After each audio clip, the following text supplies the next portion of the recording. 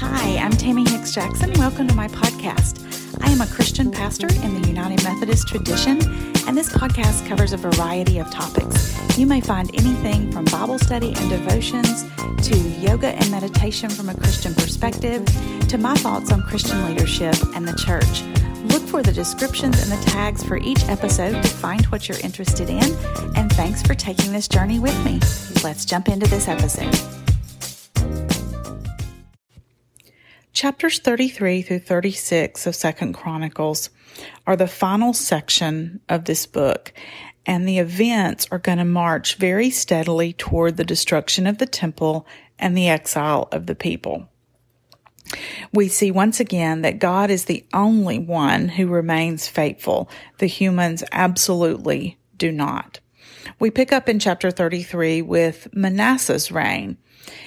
The reign of Manasseh given here in 2 Chronicles differs pretty significantly from the account we see in 2 Kings chapter 21. He comes to power at 15 years of age. He's going to reign for 55 years, so quite a long reign. He is an evil king. He returns to pagan worship and to the abominable practices of those that had been driven out before God's people when they took over the promised land. He engages in overtly sexual worship practices and even in human sacrifice, not just human sacrifice, but the actual sacrifice of his very own children. He even takes those pagan gods and puts them right in the temple that Solomon built. He leads Judah to become worse than the people that God had destroyed before them. I mean, there's just nothing good to be said here about Manasseh. Assyria attacks and wins, then takes Manasseh captive back to Babylon. There's a short-term foreshadowing of what is coming later here. He repents and is restored. He becomes religiously faithful, but many of the people remain pagan. And then right here at the end, Manasseh dies and his son Amon succeeds him.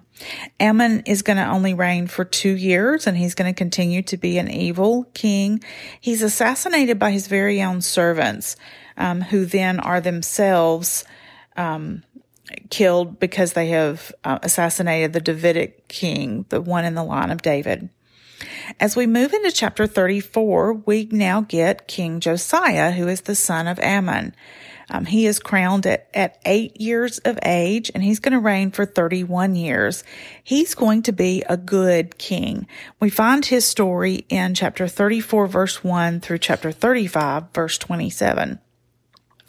Like several other accounts, Josiah's story has a number of movements to it. Like you could break his reign up into stories, into sections, and it's going to include a climax of faithfulness and then a decline right at the end.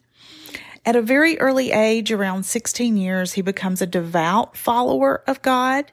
At 20 years old, he's going to begin the religious cleansing of the country, tearing down the altars, killing the pagan priests and the unfaithful ones.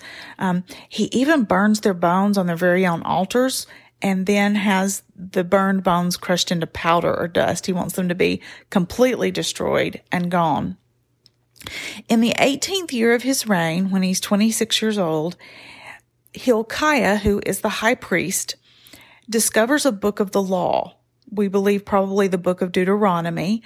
And he finds it while he's putting other things in order because Josiah has restored him as the high priest. He's unpacking money in a secure area and finds this book of the law. The account follows very closely what we have in 2 Kings 22, verse 8 through 23, verse 3. However, verses 32 and 33 are unique to the 2 Corinthians account. The king is moved by what he finds in this book of the law. He feels convicted that the people are not living correctly. He instructs everyone to repent and to seek God for what they should do next. They then go and consult with the prophet Huldah, who is the wife of Shallum. I want you to note that this is a female prophet, even here in the Old Testament. And the word that they receive from her is that judgment is coming. Some of this has already been written. It's going to happen, but it's now going to be delayed because of the faithfulness that they are experiencing under Josiah's reign. It won't happen quite as quickly as it would have if they had continued to be all evil. They do repent, they renew the covenant, and Josiah never turns away from the faith. He's going to make some poor military decisions, and not listen, but he doesn't defect from the faith. Moving into chapter 35, Judah now celebrates the Passover. This is only the second time that observance of the Passover has been mentioned in all of the chronicler stories, so in both 1st and 2nd Chronicles. The Passover, remember, is the story around which their whole identity centers. So if you're not faithfully observing what makes you who you are, it then becomes easy to not be who you are supposed to be. So by not observing Passover, they forget that God has delivered them. It becomes easier to look to other gods and other religious practices. When they observe the Passover here in chapter 35, Josiah provides everything necessary. He provides all of the sacrifices for the people, just as God did with Abraham and Isaac on the mountain, and just as Jesus did for us. Josiah's Passover, we're told, surpasses even that of any other king, including David and Solomon. The precedent here extends all the way back to Samuel, who predates the monarchy itself. And remember that Samuel is the one who warned them of all the failures of the monarchy and what would be coming down the road at some point, all of which have in fact come true. This is the same year that they discover the book of the law. So we're still in year 18 of Josiah's reign. He's now 31 years old and he's going to reign for 13 more years. However, Josiah's reign does end badly. He's going to choose to go to war with the Egyptian king Necho. And King Necho tries to warn him like, hey, I don't have any beef with you. Why don't you stay over there? I'll stay over here. We're not told why, but Josiah absolutely will not turn back. He seems insistent on attacking the king of Egypt. This may be misplaced religious fervor because remember the Egyptians are the ones who had oppressed and enslaved the Hebrew people. They've just celebrated the Passover, which is their liberation from Egypt. Maybe Josiah now feels they need to conquer them, part of like a payback, or we need to destroy them, to drive them out before us. But it is short-sighted. It is not, according to 2 Corinthians, what the book wants us, not what God wants them to do. The battle here that happens is on the plain of Megiddo.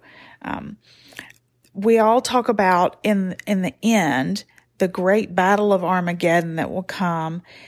That Armageddon is really Har-Megiddo.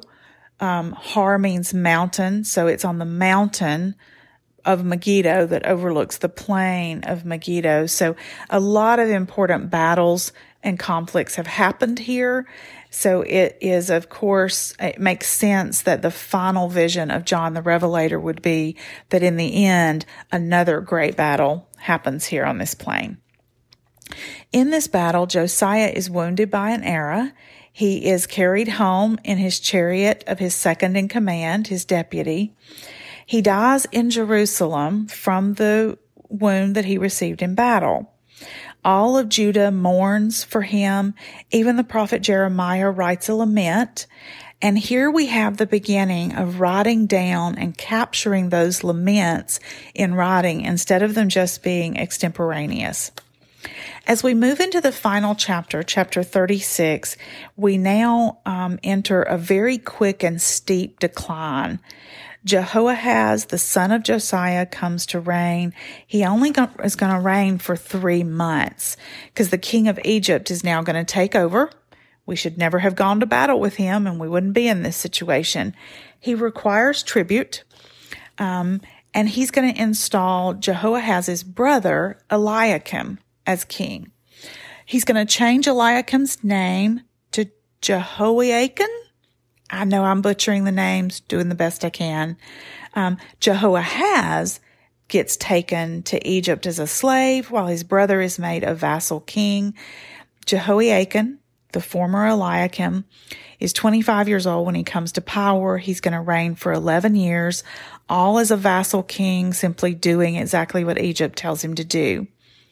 Then King Nebuchadnezzar of Babylon is going to attack and take Jehoiakim captive and steal some of the temple items.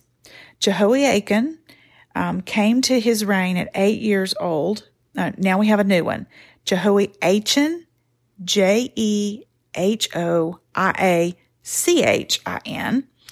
comes to be king at 8 years of age.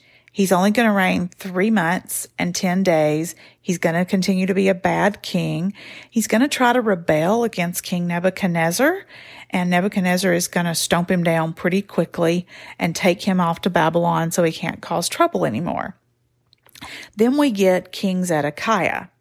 Zedekiah is the brother of Jehoiachin, who's just been taken off into captivity. Zedekiah will be a vassal king, but he'll manage to stay in this role for 11 years. All under the control of Babylon. He's an evil king. Jeremiah tries to save the country, but the king just will not listen. He too decides to rebel against the king of Babylon, and it's not going to go well. Here in 2 Chronicles, this rebellion is actually portrayed as rebelling against God, against Jeremiah, and against King Nebuchadnezzar of Babylon. Verse 16 says, there was no remedy.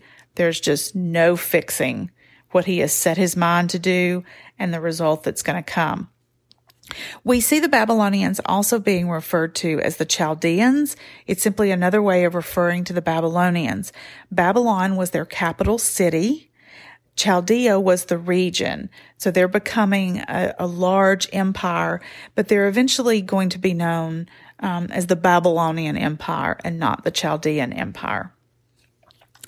As we conclude the chapter in the next to the last portion, the temple in Jerusalem becomes the center of the destruction description that the chronicler gives us. They kill indiscriminate of age or gender. They even kill right in the temple. They plunder the temple treasury as well as the palace treasury. They burn the temple down and as well as the royal palaces, and they even destroy the wall of Jerusalem. So they're laying waste to the city. Those who survive are going to go into exile as slaves.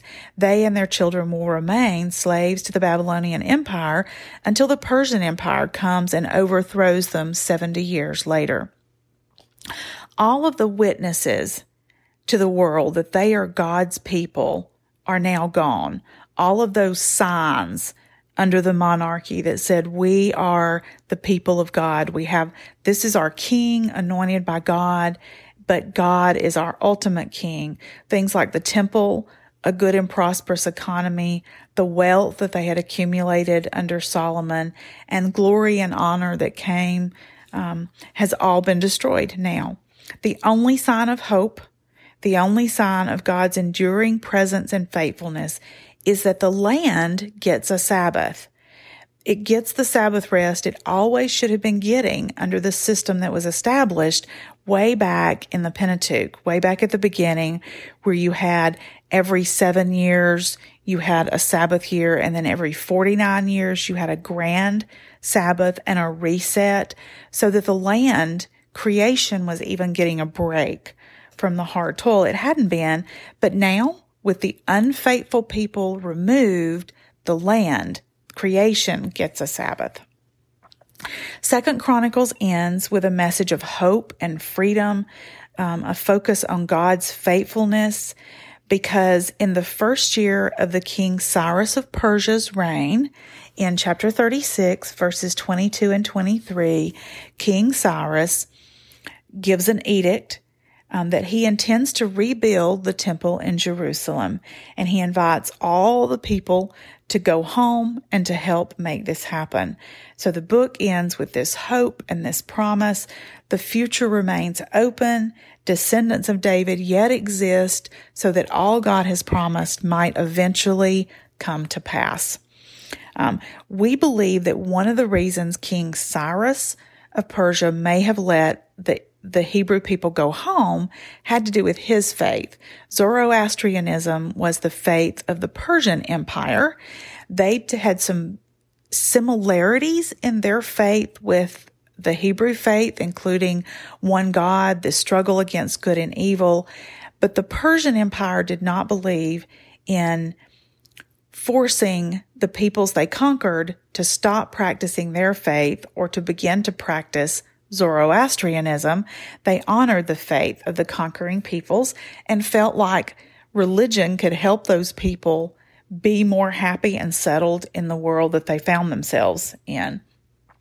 So he may go, oh, look, the Assyrians, the Babylonians, the Egyptians, they all tried to suppress this faith, but that's not happy and productive.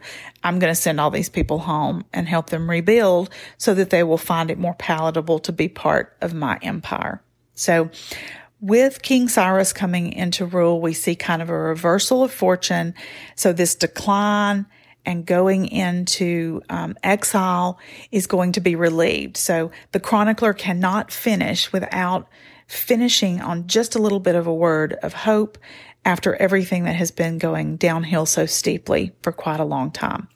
And with that, the chronicler concludes his work.